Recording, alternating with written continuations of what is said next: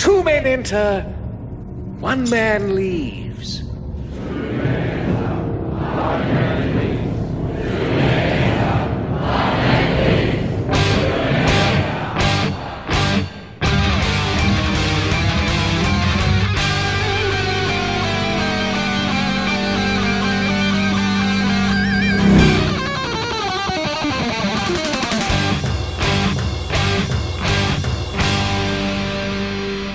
Welcome to the Mad Max Minute. Listen on, listen on. It's Mad Max Beyond Thunderdome, 1 minute at a time. I'm Rick. And I'm Julia. And today we're talking about minute 28, which begins with Dr. Dealgood waxing philosophical, and it ends with the crowd chanting. Our guests today, should you choose to accept them, are Jonathan Howell and Chris Ramirez from the Minute Impossible podcast. Hello. Hello. Hello, gentlemen. It's good to have you on. It's great to be on. We're excited. Yeah, we are. Our listeners may recognize your name, Jonathan, from the fact that I was on your podcast for the entire first week that our first week was running. And I know that sounds confusing because English is my first language, and you'd think I would have mastered it after 30 some odd years. You guys gave us a sweet recommend. You were like, hey, we don't have any episodes today. Go listen to this. Go listen to us. That's good. We like that. Yeah. I was a habitual retweeter. Yes, it's good. Really putting it out there. Yeah, we appreciate it. Yes, you were we great. did. For someone who has never seen Mission Impossible, you did really well. Yeah. Just so you know, we have both seen this movie. Oh, yeah. Okay. Thank you. Numerous times. So you've got one up on me when I was on your podcast. You actually did your homework and due diligence. To be fair, I asked you 35 minutes before we started recording because Chris had laryngitis. So you did us a solid. We're only here to replay the favor by giving you bad commentary on 3 minutes of a movie that we both love. Yes, very much so. And voices. At least Chris doesn't have laryngitis this time. No. We're not in laryngitis negotiations this week. No, I'm much better this week. I'm not in the middle of dealing with something at my theater where it's like nonstop business over there. So I'm actually relaxed and off today. So I'm able to be here with you guys. I'm wearing a robe, so let's get this thing going. Nice. Well, I'm glad you mentioned the theater because this is quite the theatrical moment. Yes, it is. We're starting off this minute with a grand sweeping camera motion. We started off looking at Auntie, and the camera is just doing this lovely spin move. Yeah. Julia, you're making a face. No, it's not lovely. Okay, it's fine if you're just watching the movie like a normal person. Sure. We don't watch this movie like normal people. We watch the same minute over and over and over and over again in order to analyze it. I had to start skipping the first half of this minute. Did you need to go grab awful. some Dramamine or something? Yes. Is it because you don't like the noise or you don't like the music or what made you... There's a combination? The spinning. Oh, it's the low angle spin. Yes. I love that low angle Once spin. is I love fine. it. We're all about angles over on Yes. Minute Impossible, so we Dutch love... angles. It's be a really good minute for you. Oh, guys, it is. 'cause It it's is. some great angles. It's just the spinning over and over again. I couldn't handle it. It was like some sort of weird Dead or Alive music video. Yes.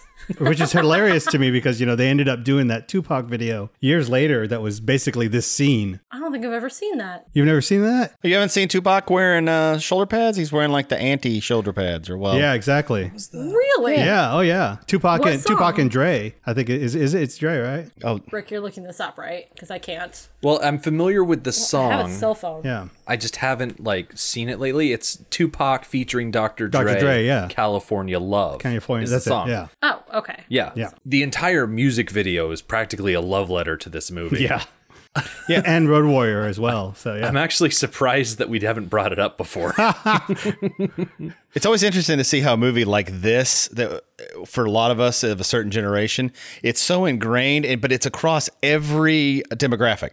Oh yeah. I remember definitely. everybody going to see Mad Max movies. This was like the thing. After Road Warrior came out, everybody's like, do you all remember Mad Max? And everybody's like, no. Do you remember Road Warrior? Oh, yeah, I remember Road Warrior. Do you remember the third one, Beyond Thunderdome? And I was like, oh, yeah, we saw, Chris and I may be a little older than you guys, but I saw it in the movie theater as a kid. Yeah, I saw it like 6 times in the movie theater when I was a kid, but I loved Road Warrior, and I made my mom take us to go see this one, and then she dropped me off at the mall every week to go see it. So I was enamored with this. I know a lot of people nowadays I've talked to that are my age call it the Return of the Jedi of the Mad Max films, equating the kids to the Ewoks. Yeah. But, you know, at the same time, I'm like, what's wrong with that? It makes so much sense in the scheme of this story. I mean, it's certainly not a bad description or comparison. Again, Yeah. we grew up with Return of the Jedi being like 85 being our quintessential Jedi. Even though we all love Empire, I had more toys from Jedi, and the same thing with this. I didn't have any Mad Max toys. I wish they had them. They may I have have Mad Max toys now. Yeah, but they didn't have anything when I was a kid. No, they didn't. I had a poster and that's it. If I had a gyrocopter and like a Mad Max, or maybe we would build Thunderdome. Yeah. Oh, yeah. Use our G.I. Joes and Star Wars toys in them. Oh yeah, they would go to Thunderdome all the Yep. time. Yeah, you get a good, let's see, like, I think probably a Rector set would probably be the best one. Tinker Toys, you could probably do it. Tinker Toys, yeah. Tinker Toys doesn't give you a ton of good angle options. We No. built it out of branches because I'm from. Yeah, the I was going to say, I use branches. Right. Yeah. I'm literally from the sticks. Yeah. I was in the South Texas. So, you know, it was like use whatever you find, palm trees and branches and bones, of dog desiccated, bones. Lots of desiccated dog bones. I lived in a big like lot with like my whole family. Like when I say whole family, I mean like grandma and uncles and everybody was there. And it was like, go out and find rocks and sticks and whatever we could find. Rocks and sticks and dog bones, you were already halfway to Mad Max to begin with, Yeah, so that's half the set dressing in this movie. it wasn't a leap. Exactly. When they would leave us out there by ourselves for hours, it would turn into Mad Max. This minute's great because the Star Trek music starts really quickly, and it's you guys, I'm sure, have talked about Maurice Jarre. Mm-hmm. Jarre, is it Jarre? I think it's Jari. Yeah, I've heard it both. I've heard it that and Jar as well. And my first note was for the composer of this movie is how much money did they have to throw at this guy to write the music for this movie? That's what I was wondering. It's insanely good. It's more than what the movie deserves. Yeah. Oh, yeah, definitely. I mean, they ran out, and Jari did Lawrence of Arabia. Yeah, exactly. Yeah. That's what. And Dr. Zhivago. Yeah. And Dead Poet Society. Those are not throwaway movies. No, not at No. all. It's great that it's Lawrence of Arabia because of the whole desert aspect of Mad Max. Right, You know? right. Yeah, they were making good use of that Warner Brothers money for Oh, sure. yeah, definitely. I say, I shall only do movies that are in this desert.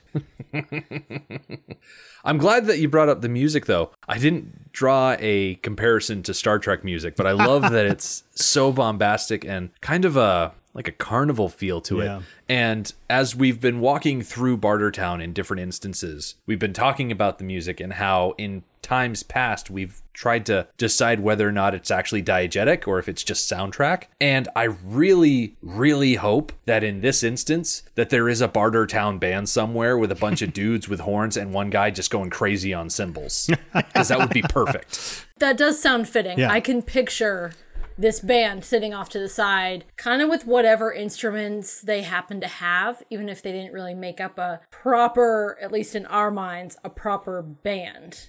Well, when you think about it, you know, when you get to like Fury Road and they've got, you know, the Doof Warrior up there on that 18-wheeler with the guitar and the amp, yeah, you know that these people are doing this sort of stuff all over the place in that wasteland. Listen on, boys and girls. You know them. You love them. The Thunderdome Band. It's the Thunderdome House Band, led by Sweaty Sex Guy. Sweaty sax guy. Oh, from Lost Boys. Oh, if only. Yep. Well, he was literally Tina Turner's sax player during this time period. It's a little upsetting to me how often we mention Tim Capello and how absent he is from this movie. Yeah. Like, that might be my biggest complaint at this point. Because he's so perfect for this movie. You know? I know a lot of people have a lot of complaints about this movie. The standout complaint that I have, no Tim Capello. I agree. All we get is Tun Tun. That's a unique complaint. Yeah. Most people would be, why is half this movie in a weird jungle with a bunch of screaming, yelling children?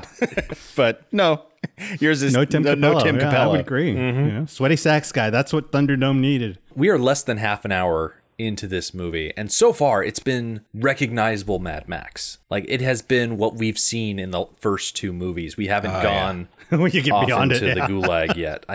Beyond Oh my gosh. Thunderdome? In Thunderdome. Right. Gotten beyond Thunderdome yet? We are smack dab in the middle of Thunderdome right now. We are Everything in and around Thunderdome, great. Everything beyond Thunderdome, the namesake of the movie. Ugh. Yeah. I think this is actually the most iconic scene in the film, I would think. Oh, it's definitely one of them. Yeah. It's when Dr. Dealgood puts his hands out. Yeah. And he's wearing that amazing judge's robe, and he's got his big shoulder pads. That was like literally the first trailer shot, I think, in the original trailer or the teaser was this intro. Yeah. I remember seeing that in 84. It was just like, oh my God, this is going to be amazing. Yeah. Before we get into Dr. Dealgood's speech, there are a couple of things in the background I wanted to talk about. Namely, I wanted to direct our focus behind Dr. Dealgood to his two assistants. Oh, yeah. And we learned earlier that their names are Tweedledee and Tweedledum in kind of a nod to Alice in Wonderland, No, right? Tweedledee Not and quite. it's Tweedledum and Tweedledummer. Oh, dang, nabbit. Julia, we obviously read the same stuff. Yes, I have the novelization of the screenplay right next to me. I have such a soft spot in my heart. Anytime it's a Soft spot for that. novelization Yeah, I of a was gonna movie say. from the 80s, I'm like, oh. It's really good. The person who did it, Joan D. Ving. yes, did a really good job. Okay, when we first discussed them, did I ask the question of which one was which? I don't think you did. Okay, because I have a feeling that if you had to assign which one was Tweedledum and which one was Tweedledummer, I feel like stereotypes would dictate that Tweedledum would be the brunette one and Tweedledummer would be the blonde one, just because that's how screenwriters work. Right. But I don't see any way to like... I can't believe you got two colors of hair out of this. I can't. Yeah. They both look blonde. Everybody looks brown to me. Everybody's got brownish hair. I mean, I guess one of them does have lighter brown hair. So they're Australian. They're probably all blonde. Yeah. What I love about it, though, in the background, you've got that like wheelbarrow of Death. weapons. I love that wheelbarrow of weapons, man. That's just awesome. It reminds me of Thor Ragnarok. He's like, you really should clean these weapons up more after they're being used. That's what it makes me think of. Because there's somebody out there who has to clean these weapons after they're done in Thunderdome. And I'm sure we'll get to this in later minutes, and we can just start on it now. The fact that they lift it up over their head, and there's like a little show, and they twirl. Yeah. With these implements, it's funny. I guess the ladies pick the four. We'll talk about it later. There are only four weapons that are picked for Thunderdome. Yep. And in my mind, that was never the case. It was always just a battle royale of hundreds of choices. Whatever you can find. Yeah. But no, it's just four. And I was like, oh, okay. So they're the ones who pick it, it seems like. All right, so those implements that they're holding currently, there are a couple of different names that those weapons go by. If you're in Europe, they're usually called glaives. If you are in China, they're known as guandao or Yan Yue Dao, and Japan, they call them Naginata. Unless I'm mistaken, which I don't know, I had like 4 or 5 tabs of just medieval polearm weaponry open up on my computer earlier when I was researching this. I'm pretty sure the one held by the blonde is a guandao, and the weapon held by the brunette is a Naginata, because the one held by the brunette has a tsuba between the handle and the blade, and that's how you can tell the difference. I have no idea what you just said. I heard glaive, and all I could think of was Kroll. So Crawl. there's only one glaive, and it's from Kroll. Yeah, I went the same way, Chris. Exactly. That's a generational thing, obviously. I don't know how a glaive would behave in the Thunderdome. I feel like it would just be seen as cheating. You throw the glaive once and it just does all the work for you. I feel like that would take the sport out of it. Well, it's the same as if they'd picked some of the other weapons you see in the background. There's a shovel back there. A shovel is a glaive. You just throw it at somebody. Yeah, but we're talking the actual glaive, like from Kroll. You throw that, and it's going to just do all the work for you because you just reach out like with the force or whatever he did, and it does that. What I like about this cart full of weaponry is you can see the hammer, the big old mallet thing. Mm-hmm. You can see the chainsaw. I'm pretty sure somewhere on that cart is the spiked baseball bat that Blaster uses later on. As we have one of these Tweedledummer girls hold that big mallet up, it makes me think of Harley Quinn. And I wonder if somebody else thought that. And that's how we got Harley Quinn. And like Bruce Timm was watching Beyond Thunderdome while he was drawing up the Batman stuff. Exactly. And he's like, oh, there's my next Batman villain right there. Well, I mean, Thunderdome definitely influenced even Tim Burton. Yeah, definitely. The set design, it has a Tim Burton-esque craziness to it. Not going into everything about Dr. Dealgood yet, but he looks like a Tim Burton character who would play a judge in Gotham. Yeah, exactly. It's this aesthetic. This movie does it with the older people, like the older people who obviously are from, like normal time before the Thunderdoming and the Mad Maxing and the Road Warrioring. because these guys all have the clothes of like Deadwood. They look like Deadwood extras. They're all wearing this turn of the century style clothes. And this happened in Road Warrior too. The small gentleman. I forget his name. You guys probably know it. The small gentleman? Oh wait, no, he's in this. Excuse me, Master. Okay, I was I gonna almost. say. Master. Excuse me. I was going to say. I I'm like, apologize. Yeah, this Master in this movie gentleman. wears like a suit, like an old suit, like a. yeah, like a 1940s, 50s suit. Yeah. Once he's done cosplaying as a shogun, Yeah. he actually does change into a little tweed suit. Yeah, but he looks like Doc Brown from 1885. Exactly. But he also looks like a little Charlie Chaplin, which I think is cool. Yeah. I love the whole aesthetic. And this scene really, because, everybody on the outside's all post-apocalyptic and Auntie's there and she's dressed like a crazy person. How dare you speak ill of Tina Turner in that outfit? I mean, seriously. She made chainmail earrings cool, okay? Yes, she did. But I love how this, we haven't seen Thunderdome, and to come into this scene, even though it makes Julia want to throw up, I love that they're giving us the height and the breadth of this thing. It's just amazing. Mm-hmm. And I love that it's a real set. I mean, they built this and it's out there on location and all these people are up on it, even if it's in a studio, it's still in a studio and it's built, the whole thing. That's amazing. Yeah, they said it was 30 feet high. Yeah, that's crazy. And that means it's 60 feet wide. Yeah. Is that how math works? I think so. If it was a perfect dome, that is exactly how it would be. I'm going to assume it's a perfect dome. It's not a perfect dome. Damn it. It's actually a little bit narrower and taller. It's not a perfect half semisphere.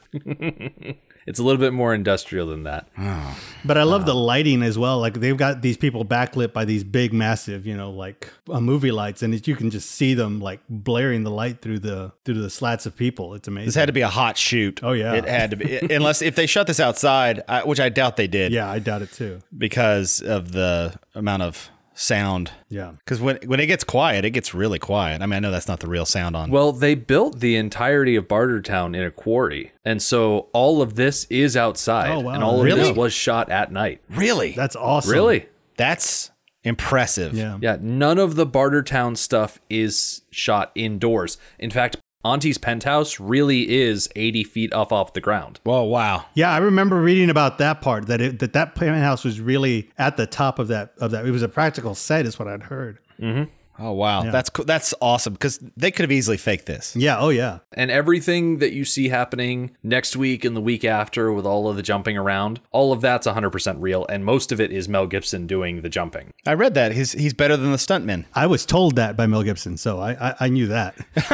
I'll say, if Mel Gibson is the one saying it, he might have a horse in that race. Yeah, exactly. This may be that same BS that we hear sometimes when they say, oh, in Demolition Man, Wesley Snipes was slowed down because he was so fast with his karate. It's like, all right, calm down. Who told you this? As we're coming out of the vertigo death spin of an opening shot, we settle in on Dr. Dealgood, and he has this speech. And this speech completely dominates today's minute. And he starts out with what's more or less, I assume it's a recap of society that everyone has heard before, but it's kind of his opening statement. And I like how we get a couple of instances in this movie of characters talking about the time that happened before this movie. And in this instance, I find it interesting mostly because it highlights the effect of violence on a society. The whole idea that the end of the world was the end result of just little one-on-one squabbles, and then they just blew out of proportion and eventually just blew up altogether. And the fact that they're even left is just luck. Yeah, I like that Thunderdome, to him at least, has a code, is their ethical code. And this is, I mean, that's kind of what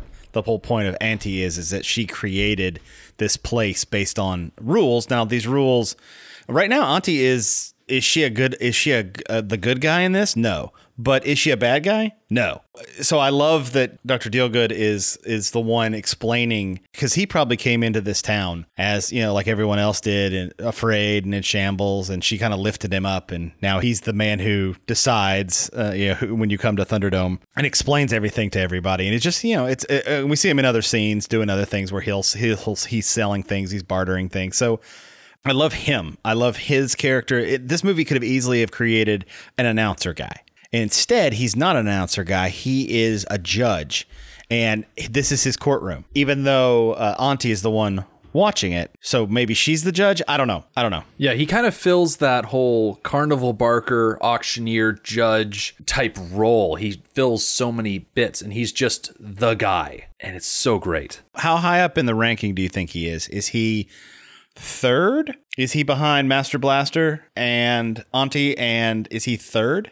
I don't think their government works like that. Yeah. I think Auntie is in charge and she has a council. Small council? Yeah, like it's more of a auntie, drop down a level, and then you've got the rest of the people. Okay, I got you. Yes. I think the collector is her hand, the hand of the queen, if you will. And then Iron Bar, Dr. Dealgood, Master Blaster sit on her council. Oh. Okay, so the collector's the hand. Dr. Dealgood is the master of coin. Iron Bar is the captain of the Queen's Guard. Mm-hmm. And, okay, Master Blaster is... He's not the master of secrets. He's Littlefinger. Yeah, he's definitely a Littlefinger type. He's conniving. He's Littlefinger sitting proud. on top of Big Finger. Right. If the mountain was... if he sat on the mountain.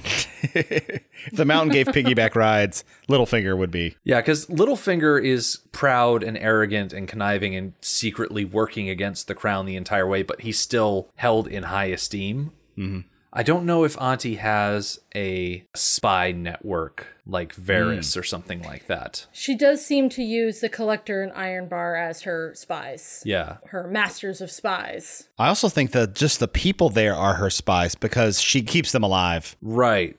So there's a certain fear base of, they're all potentially, they're going to move up if they find out somebody was trying to do something, trying to hurt Auntie. Mm-hmm. As long as Auntie is giving them a place where they can safely trade, they'll be loyal to her. If they keep getting the benefits of Bartertown, she's pretty much safe. I think so. Yeah. I love how, going along with the whole Bartertown gives these people something, I love how Thunderdome is not just blood sport entertainment. It actually serves a good purpose. Like, in their minds, they see Thunderdome as the way to just nip conflicts in the bud. Yep. And it kind of elevates this murder tournament. Because it's not a tournament. It's just as these things crop up, they throw two guys in the pit, let them duke it out, and then they're done. Only if they're arguing with each other.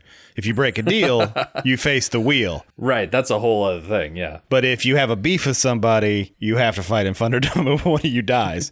Exactly. It's like the Old West, literally, in that they're two gunslingers. They're meeting at high noon, and it's between them. We just watch, and hope you don't get stabbed or shot, Oh yeah. Well, it's not our minutes, but some collateral damage happens in this movie during Thunderdome. Exactly. So. That's what I mean. Yeah, we're gonna learn firsthand. Well, I guess secondhand why it's so dangerous to be in certain positions around the Thunderdome. What are good seats at Thunderdome? Are good seats, would you go all the way to the top so you can sit and look down? That seems the safest. We agreed that you want to be about on level with Auntie. We were talking about that last week when everyone was climbing up, and the middle area of the dome offers good angles, but also good safety. Okay. So that's definitely where we figured we'd be. Yeah, the lower rungs, the lesser the people get the cheap seats. And the infirmed. Yeah. Yeah. The infirmed. When Dr. Dealgood talks about the death of us all, there are still some of them that are still being killed because of senseless violence. But like I say, if they came earlier to the dome, they wouldn't have to sit so far down. The first roughly 35 seconds of this minute is that spin shot and that first angle on Dr. Dealgood. And we get a switch about halfway through this minute where we start at more of a lower angle on Dr. Dealgood, and he continues talking. He points out to everybody listening, look at us now, busted up, and everybody talking about hard rain. And I don't quite understand why everyone's talking about Hard Rain, because that movie didn't come out until about 13 years after Beyond Thunderdome. And I mean, Morgan Freeman and Christian Slater are like good actors, but I mean, Hard Rain was like a financial disaster. It made very little of its budget back in the box office. Yeah, but this movie takes place in the future. They've already seen Hard Rain. Exactly. They've already seen Hard Rain, yeah. It would have been better if they were talking about Chubby Rain, though. I mean, that would have been more interesting to me. Oh, such a good movie. Yeah, exactly. Or even Purple Rain. I would have accepted that. Everyone's here talking about Purple Rain. Yeah, exactly. How awesome would that be? I mean, can you blame them? No. Especially this being a year after Purple Rain came out and all of that. That would have been great. That would have been awesome. I actually think the Mad Max universe and Purple Rain are a shared universe. So that's Shared universe. yep. Because of the shoulder pads. Shoulder pads is where I anybody with that size of shoulder pads. Rest in peace, Prince. Imagine if we'd had a Mad Max film where Prince was the bad guy. Oh my That would have God. been interesting. Be called Tiny Man. Be awesome.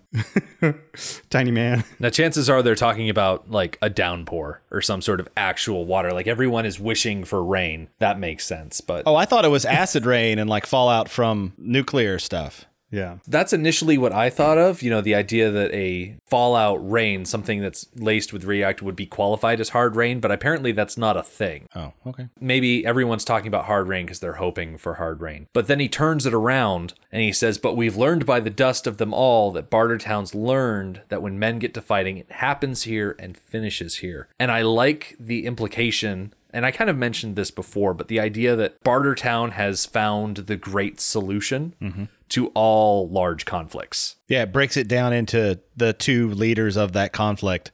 And they just decide. Yeah, you can't really have two mighty warrior tribes go to war and touch off a blaze that engulfs them all if you pluck out the chieftains of each tribe and force them to settle their differences one-on-one. It's the same thing, the Code of Hammurabi and all these other Babylonian and Mesopotamian laws back from, in antiquity were created because people would just get mad at each other and then whole tribes would kill each other. So they had to come up with these laws that were vicious. I mean, the laws were vicious too, but at least the law said, if you do something bad to someone, that's going to get done to you. So just be prepared. There are consequences. And that's what this is. This is the ultimate consequence of an argument. If you know that in a disagreement that there's the potential for one of you having to kill the other person, maybe you would be more willing to mediate a situation instead of escalating it. We have a lot less of what we've got going on in the world right now. I think if we just said, "Okay, you're going to Thunderdome, go deal with it," and people are like, "Oh, no, we'll work it out. We don't want to. No, we don't want any bloodshed. Not like that, at least." I'm curious about the process of declaring Thunderdome. Does it have to be requested by one of the participants? One of the wrong parties. Yeah, or can it be declared by somebody watching, saying, "Oh, those two are arguing and it's getting pretty bad. They need to go to Thunderdome." Well, isn't that what happened at the beginning of this? That'd be awesome. Got like a metal glove, and they walk up to you and whack you in the face with a giant chainmail glove, and like, I request Thunderdome. And then the rest of the audience like, yes, Thunderdome. The only instance that we see of a Thunderdome contest being initiated is Iron Bar interrupting and then the Collector calling for it. Yeah, which is kind of a mix between the two methods. Yeah. Iron Bar stopped it because it was to the point it needed to go to Thunderdome, but then Master called Thunderdome himself, so it's kind of hard to tell which is the normal way to go about it. Yeah. I'm just thinking about arguments and how arguing about something is okay. Arguing about something is healthy. It's important in relationships, from husband, wife, intimate relationships, all the way down to strangers. It's okay to argue. Nobody has to die simply because you're having an argument. Oh, you know what would have been an amazing piece of set dressing earlier in this movie? When Max was brought onto Auntie's elevator, what they needed is one of those like deli ticket take stations.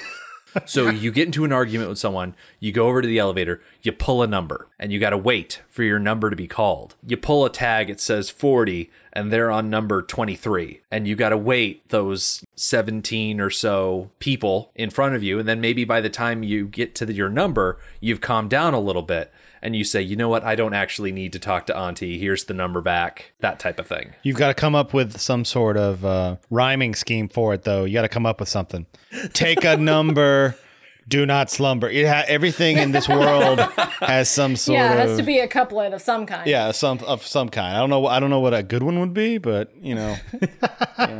It just seems a little extreme. It seems very extreme that one person, whether they're right or wrong, is going to be put to death because of an argument. Well, sure. Yeah, I was going to say. This is the same place where people kill over gasoline. So, Yeah. it's all... Well, that I understand.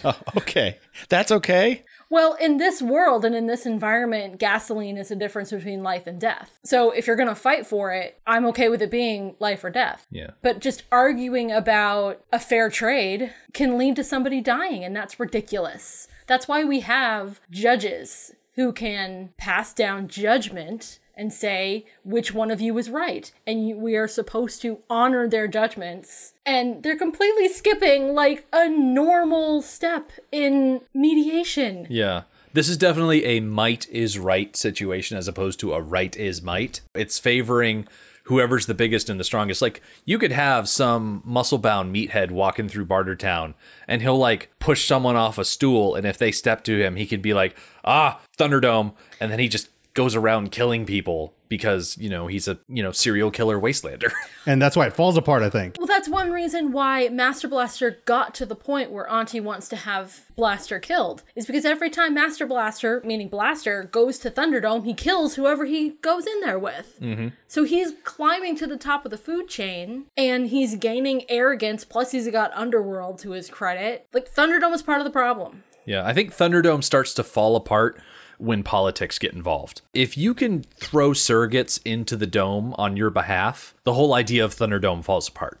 It does. It's the big weakness. Yeah, and Master Blaster kind of cheats that system. We don't know if delegates are allowed, but because Master Blaster is considered one person, Master can create a problem and then send Blaster in to clean it up. That's why in 1997, Australia stopped using Thunderdome as their method of law. It's a little known fact. After this movie, they used Thunderdome for about 10, 15 years. And then they just... and if it wasn't for that, we wouldn't have had any of the Hemsworths. Yeah. So, thank God. They're from a post-Thunderdome family. Oh, okay. Or Hugh Jackman. I mean, come on. That's why they're so genetically superior to everyone else. That's the Thunderdome I want to see. That's why the gene pool is so strong in Australia. Yeah. Exactly. They're all Blaster. Exactly. They're just genetically better than everybody. Blaster was their grandfather. That's how we got all these actors, We got Russell Crowe, we got Hugh Jackman, we got the Hemsworths, we got Nicole Kidman. They're all descendants of Thunderdome.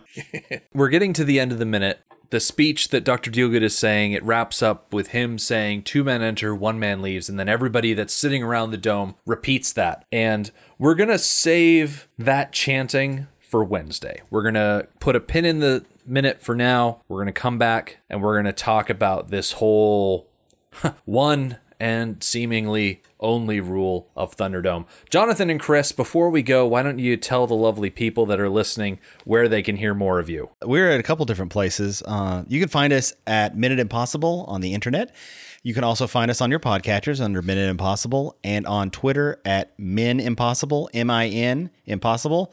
And Chris and I are always talking goofy stuff over on Facebook. Yes. At the Impossible Minute Force. Randomness that involves Minute Impossible, our Mission Impossible Yes. films, and its actors that have come through the pearly gates of the Mission Impossible series. So you can check them out at those places. You already know where to find our stuff. You're going to hear it in the outro anyway. And you know what? We'll see you all on Wednesday.